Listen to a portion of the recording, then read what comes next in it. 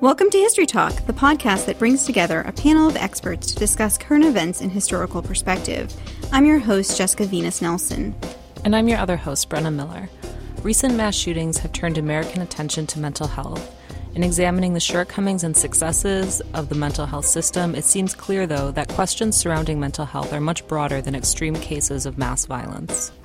The debate about how we care for and treat people with mental illness in the U.S. are nothing new.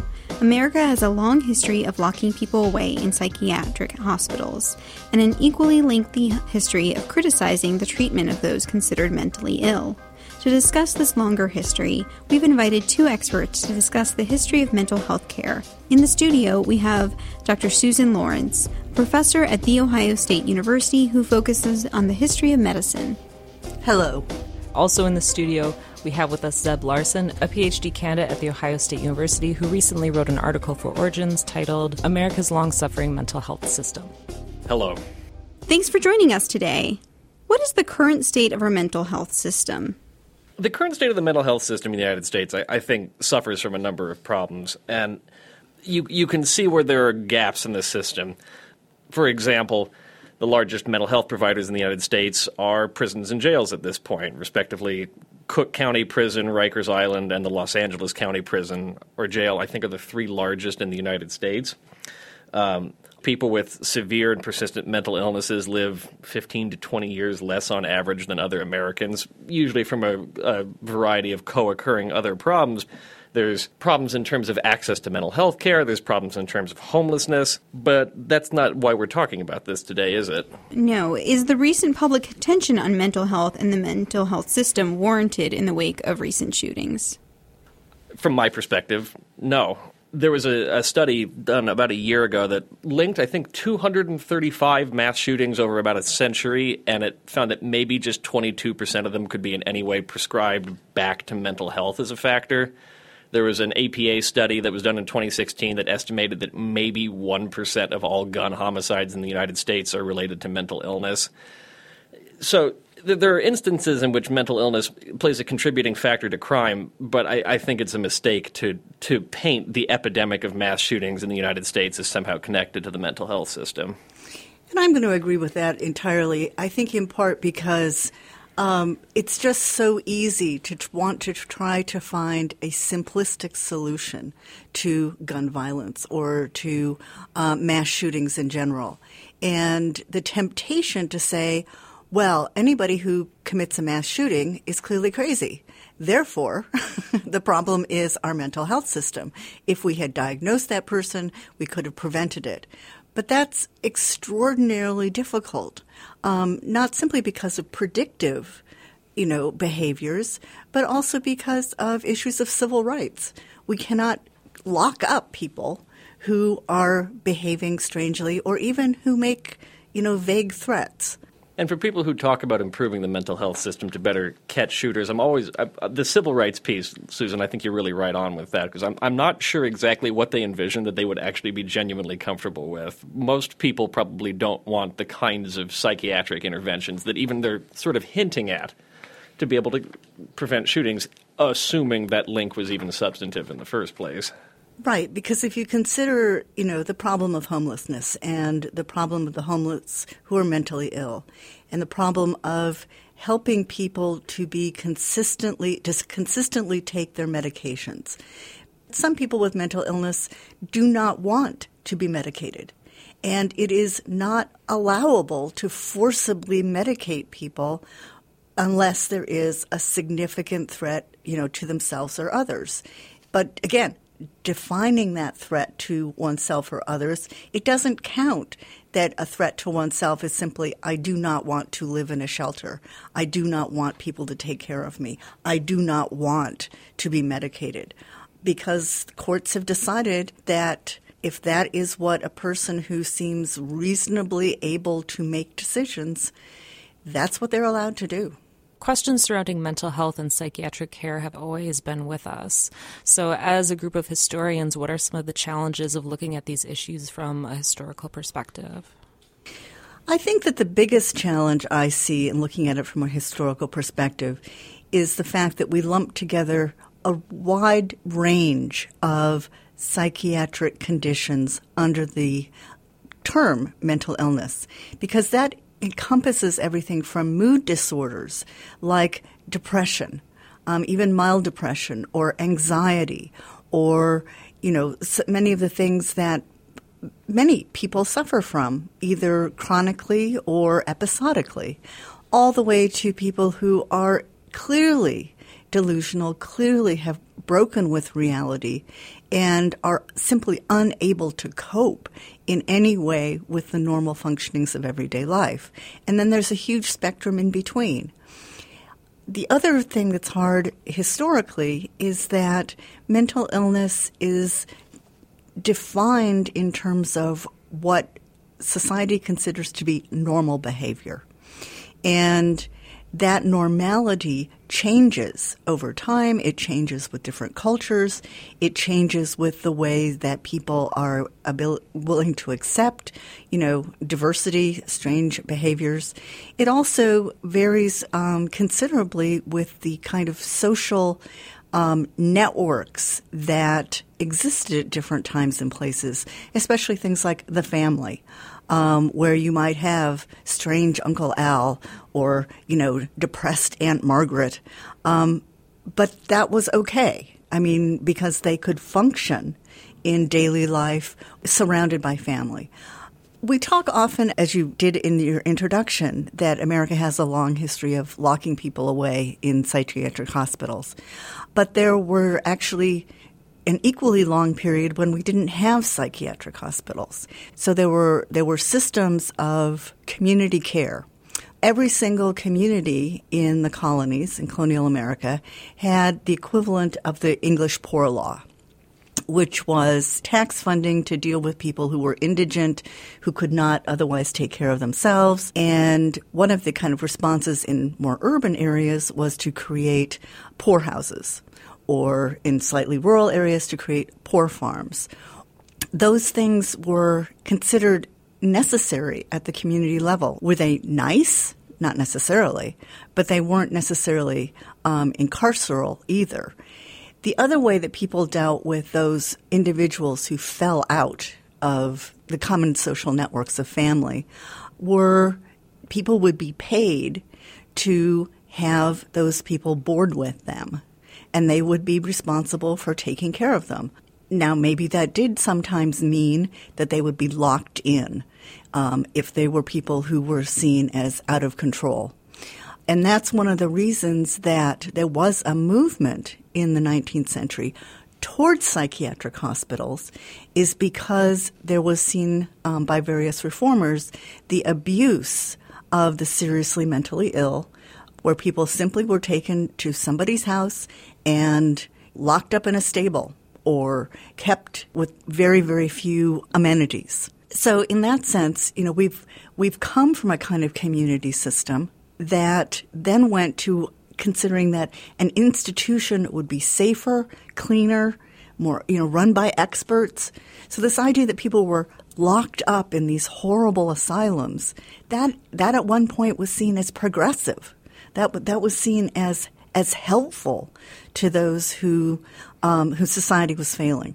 The only thing I would maybe consider adding to that, too, is also just the transformation from rural to industrial. And absolutely. And how much that destabilizes what would just be considered an older conception of mental health care. There's a reason asylums were historically slow to develop in the United States. It was an overwhelmingly rural country. And to the extent that they did develop relatively quickly in the 19th century, it was in the Northeast. You don't start to see really organized asylums, I think, explicitly for mental health until the 1820s and 1830s. Massachusetts establishes the first one in 1830. Then in the 1840s, you get a bump in the number of them. And they were regarded, like Susan says, as a progressive way to deal with the fact that private institutions simply weren't able to keep up with the indigent mentally ill. Right. Again, we're talking about the seriously mentally ill. So, Susan, as you mentioned, we look to mental health as kind of a panacea for mass shootings. Has there been a time in the past when mental health facilities or particular treatments been seen as quick fixes, if you will, for other problems in society? I think that these large-scale asylums were seen as quick fixes for those who were seen to be increasingly deviant from normal standards. And some people argue that partly it's the rise of a certain kind of middle-class white ethos about manners and about appropriate behavior and appropriate hygiene, so that when people deviated from those in ways that made others uncomfortable, then they wanted them to disappear. So the asylum does have this later catch-all function of removing those people who are seen as difficult. Now, one thing that I know, say, in Iowa, for example, or in Nebraska, in the mid-19th century, 1860s, 1870s, was the rise of what people saw as women especially, but also men, being sort of beset by religious mania, by having these kind of serious delusions about their own kind of religiosity. And they behaved badly. They behaved in ways that weren't considered appropriately, feminine, appropriately female, appropriately maternal, whatever those particular roles should be.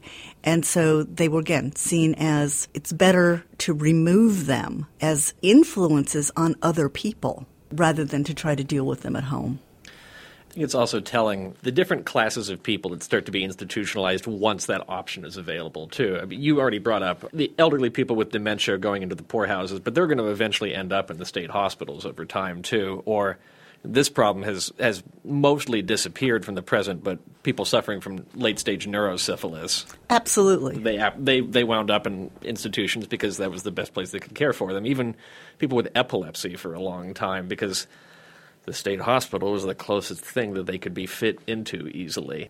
One of the things that's kind of related here, we'll talk about other comorbidities, about the rise of drug abuse, of alcoholism, of the recognition of something like alcoholism as being a mental disorder rather than simply a failure of will, a failure of the ability to control oneself.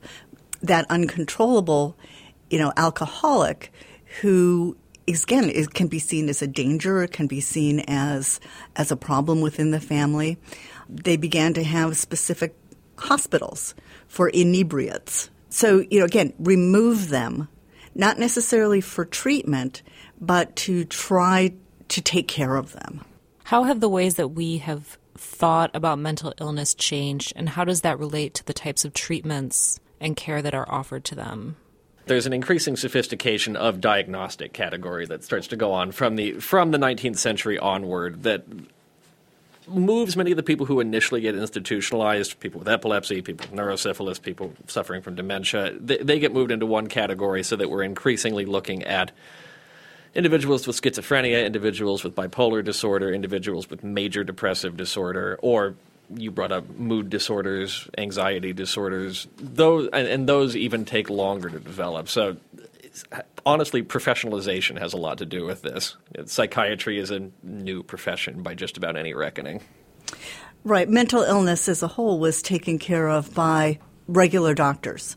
It was not a specialized field until, in Europe, until the 18th century, when you start to have yes, there were a couple of large asylums like Bedlam in London or Bethlehem Hospital, but there were also private hospitals where, again, now the upper middle classes who did not want to cope at home would send their family members. But there were then people who were in charge of those institutions who were doctors who tried to begin this shift from just locking people up or treating them as if they had some kind of physical disease, and so using kind of regular medical methods to change their attitudes, which were often unsuccessful, to having what they called moral therapy or work therapy or ways of trying to distract people from their problems and giving them things to do, giving them tasks, giving them recreation, giving them crafts, trying in that way to have this kind of moral reform through teaching them over and over again what was considered appropriate behavior. I mean, it's almost like an early form of occupational therapy. It is. And it is. In a more rural society, you would expect that a large number of people would at least have some practiced with agriculture. To go back again to this middle-class sort of white Protestant sensibility, it is telling that moral treatment so often moves people from the city to the country. Yes. Right? You take them out of the unhealthful surroundings of the city, as a 19th century doctor might say, and you move them out into the country and you give them some just honest labor to perform, and that's supposed to help regenerate them. Right. Well, the cities were seen as corrupting. The idea that nature was, soothing, calming, all of those things. Because there was in the 19th century, the later 19th century, this sense that civilization itself created mental illness, that the stresses of modern life, there was a whole condition at the end of the 19th century called neurasthenia, which was particularly a mental disorder that affected middle class, often men, who were seen as, locked into desk work. They're now not out doing honest labor. They're in offices and they're pushing papers and they're stressed by business, especially this kind of competitive, cutthroat sense of capitalism out there. And they became anxious. They became incapable of managing those decision-making processes. So the rest cure was seen as an appropriate way of treating them. I'm kind of curious about pharmaceuticals, and if you have a sense, when does that kind of become popular? Medical intervention into psychiatric disorders, again, I think is as old as medicine itself. But those were often seen as way of attempts to change the physical body because the mental disorder was seen as a physical disorder in many, many, ancient systems. But it was still extremely hard to treat. That's the problem. I mean, they would try various drugs and they simply wouldn't work. So that the kind of low-level, expectant, simply managing that person's behavior, was ultimately the key. I think in the 18th century, there is more experimentation as you start to have more work on isolating new chemical compounds, like the discovery of gases and trying inhalation therapies. It was fascinating. They knew that if oxygen was necessary for health, so let's, inhale oxygen and see what happens, or, inhale things. That's where we get anesthesia. The discovery of electricity.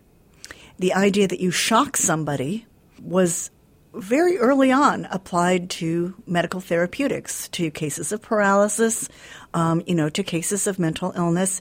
Again, it didn't have many results, but doctors were constantly looking and trying new things. I think that things don't really take off until the early 20th century. But one of the examples, I think, of doctors trying to be extremely creative was what they called malaria therapy for neurosyphilis. Syphilis is a bacteriological disease. The idea was that if you gave somebody malaria and they had a high fever, it would actually kill the spirochetes in the body, because there's a sound knowledge that that's what fever does, is it kills bacteria in the system. So they tried that. And they also used malaria therapy or insulin shock therapy for, again, trying to shock people out of a mental state into a different state. So there's lots of experimentation going on. But the goal always was to try to relieve people's suffering. Yeah. What's interesting to me, at least in studying the American example, is on the one hand, beginning in the 19th century, you have psychiatrists, or the people who will become psychiatrists, sort of desperate to be taken seriously, too, because they don't just want to be seen as caretakers of a custodial institution. They actually want to try to find a way to treat the people who are in their care. And that I think, is in part where malaria therapy comes in, and how you develop insulin therapy is they see something that seems to be working with people who are afflicted with syphilis. We might as well try and extrapolate that to our own particular problem. So there was this doctor at New Jersey State Hospital named Henry Cotton. And Cotton's treatment for people, he believed that mental illness was frequently a product of infection in the body. So he would simply remove teeth or spleens or a woman's uterus. He just sort of tried to find whatever he thought might be afflicting them. Now, of course, we know that this was wholly ineffective, but Cotton was a well-regarded doctor who, in most other respects, acted humanely towards his patients. He was just, in his own way, desperately grappling with some kind of solution. But we also have to keep in mind, I mean, to be fair, that standards of what it meant to help medicine to change, to find progress, it was done on an ad hoc, individual practitioner level for thousands of years. Doctors did have this fundamental tension between trying to go with what was traditional practice and then not change anything. Those people who stepped outside of that norm and tried these new things, what else were they going to do other than to give it a try? And so I don't think that they made these decisions lightly. And although we don't have a lot of information about the consent process because there was no official informed consent that had to be documented, they were not doing this against the will necessarily of the patient or of the patient's guardian or family.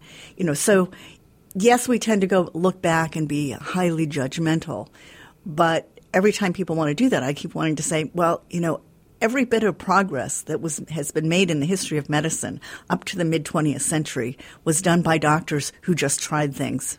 There is also a political dimension to this, too. Of course. In as much as American mental health facilities and hospitals in the early 20th century, I mean, they're almost entirely funded by the public. They are answerable to state legislatures and governors, and those institutions are becoming alarmingly overcrowded in this period. So for the public good, there's an incentive to try to find cures, because otherwise the prospect of these institutions that are becoming so full, all they can do is effectively warehouse people. Yes.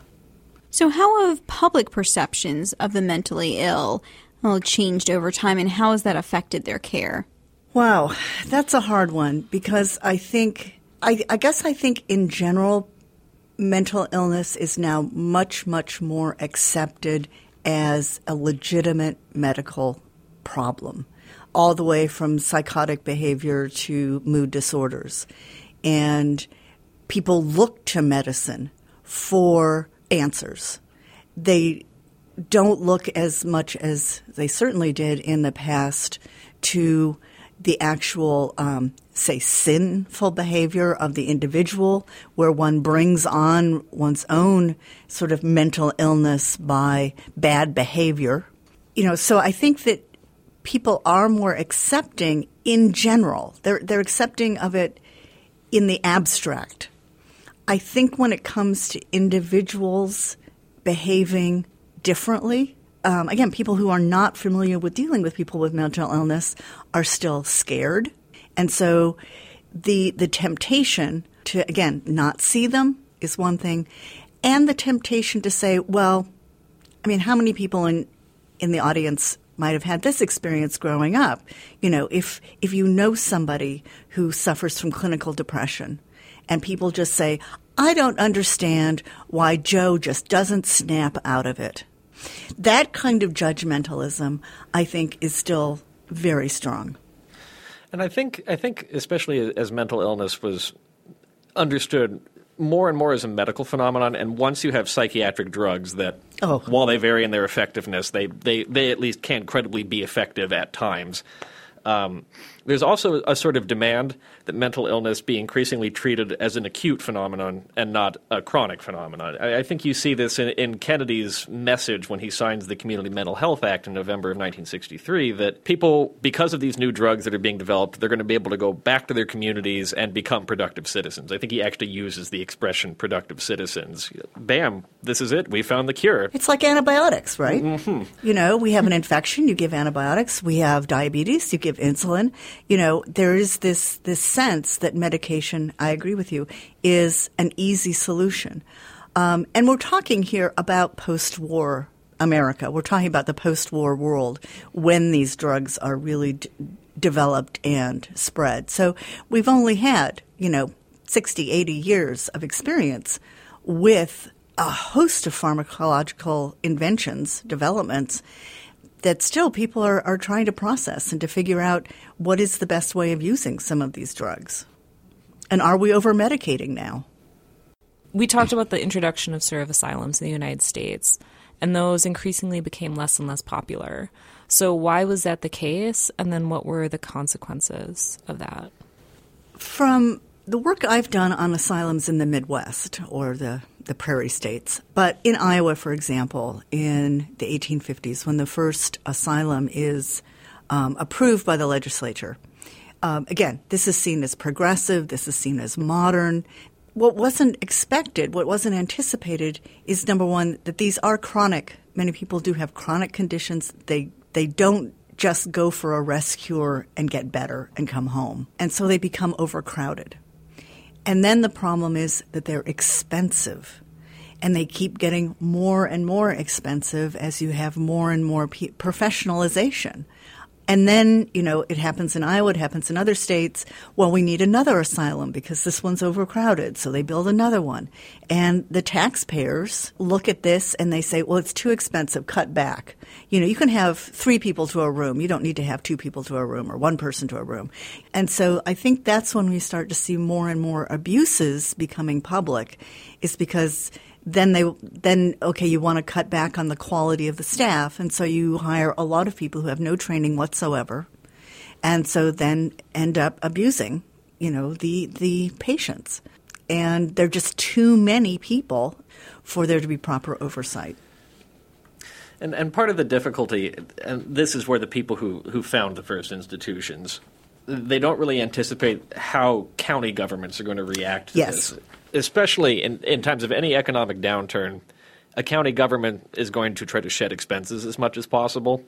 And when these state institutions are available, they will try to transfer as many people who might be in their care in one way or another over to the state hospitals. You see this especially pronounced during the Great Depression. And then the other phenomenon that undergirds this is just that states have different fiscal philosophies in the United States. So New York and Massachusetts tended to spend more per capita on mental health than other states did, whereas the South, the American West, they tended to spend a lot less. Even within that, though, you still get pretty striking examples of scandal, let's call it, in the 1940s and 1950s. So it comes out in, I think, 1943 that Creedmoor Hospital, which is in Queens, there's been an outbreak of amoebic dysentery, which is not something that should be happening at a hospital in the United States. This points to really primitive levels of care. This is a major scandal at the time, despite the fact that New York is probably doing more than most other states to actually fund the systems it's built. How did they close down then? Is it when these sort of abuses become more public?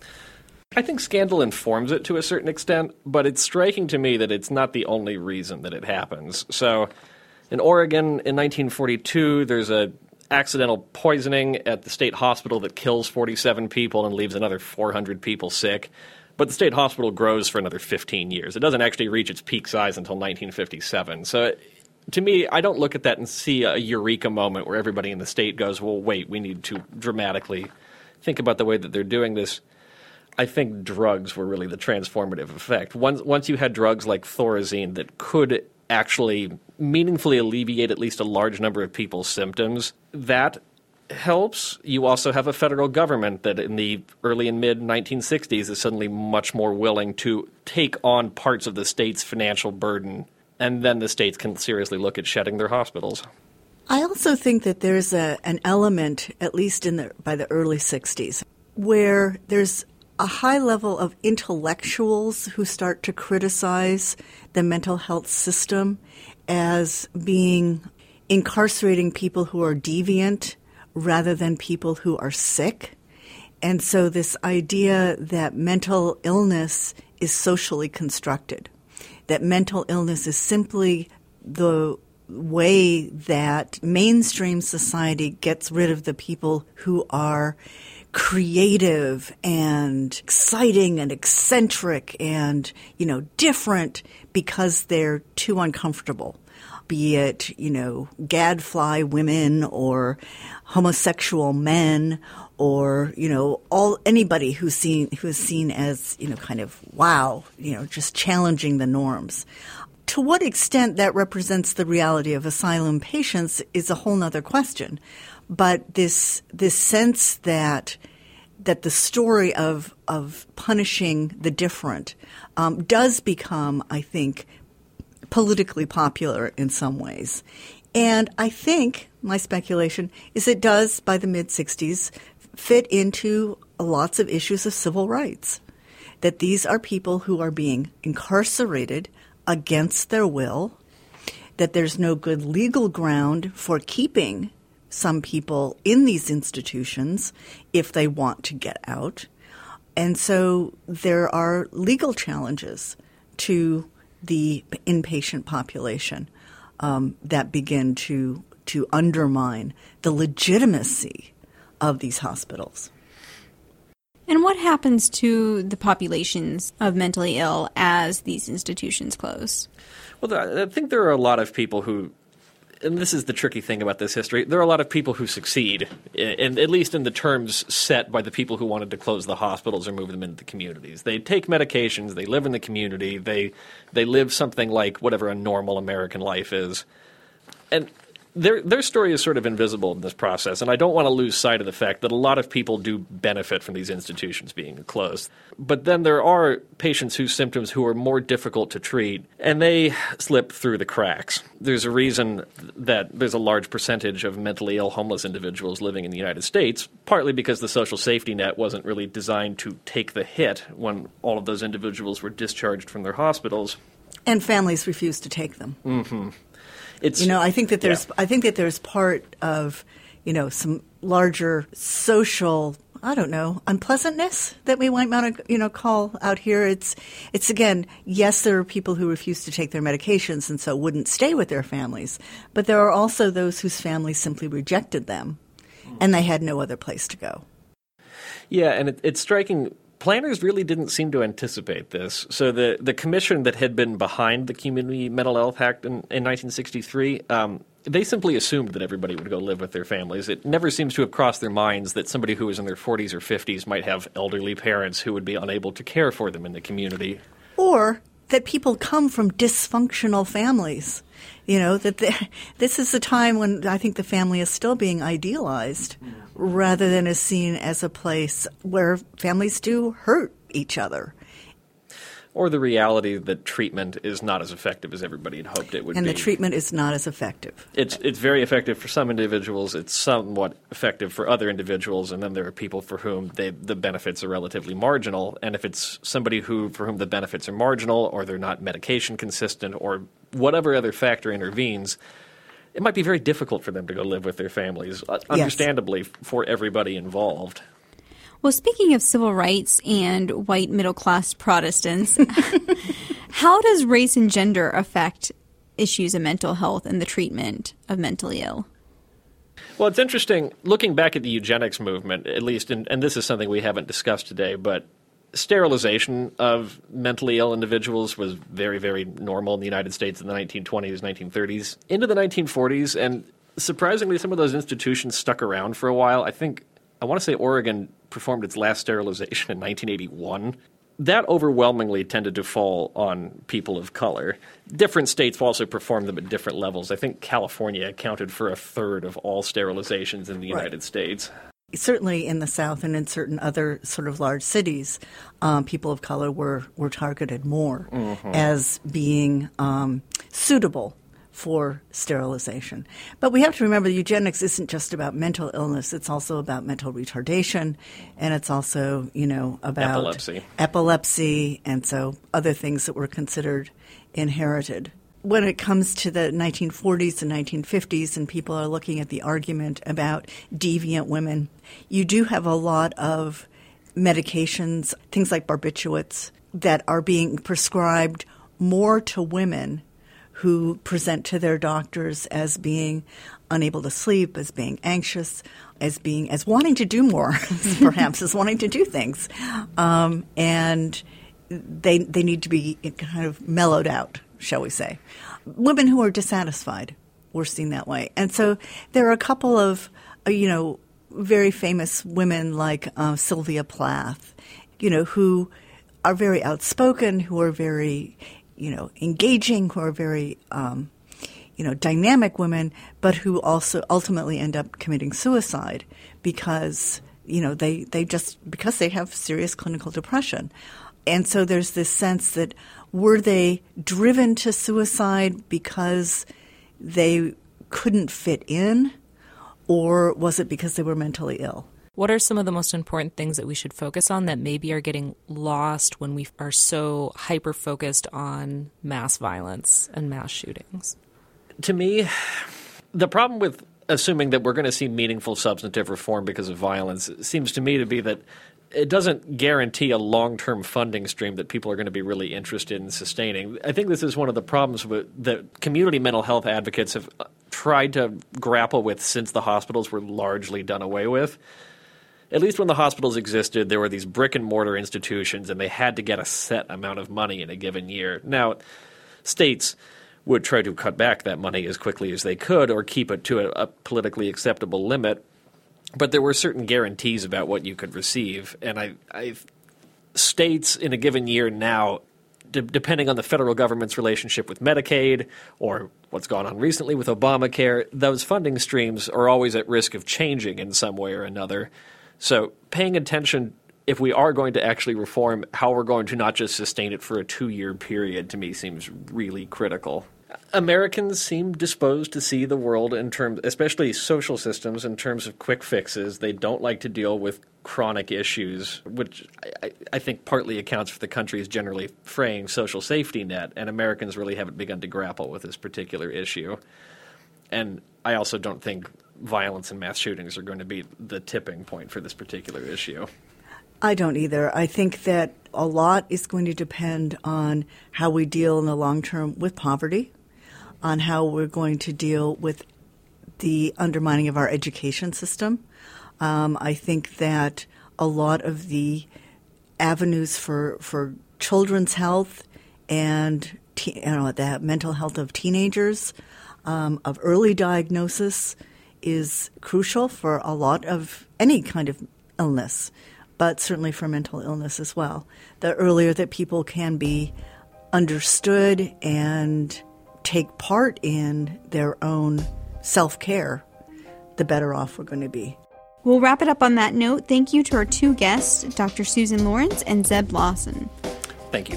Thank you. Thanks, everyone. This episode of History Talk Podcast was brought to you by Origins, Current Events in Historical Perspective, an online publication of the Public History Initiative and the Goldberg Center in the History Department at the Ohio State University in Columbus and Miami University in Oxford, Ohio. Our main editors are Stephen Kahn and Nicholas Breivogel. Our audio and technical advisor is Paul Kotheimer. Our audio producers and hosts are Brenna Miller and Jessica Venus Nelson. Song and band information can be found on our website. You can find our podcasts and more on our website, origins.osu.edu, on iTunes and on SoundCloud and Stitcher. And as always, you can find us on Twitter and Facebook. Thanks for listening.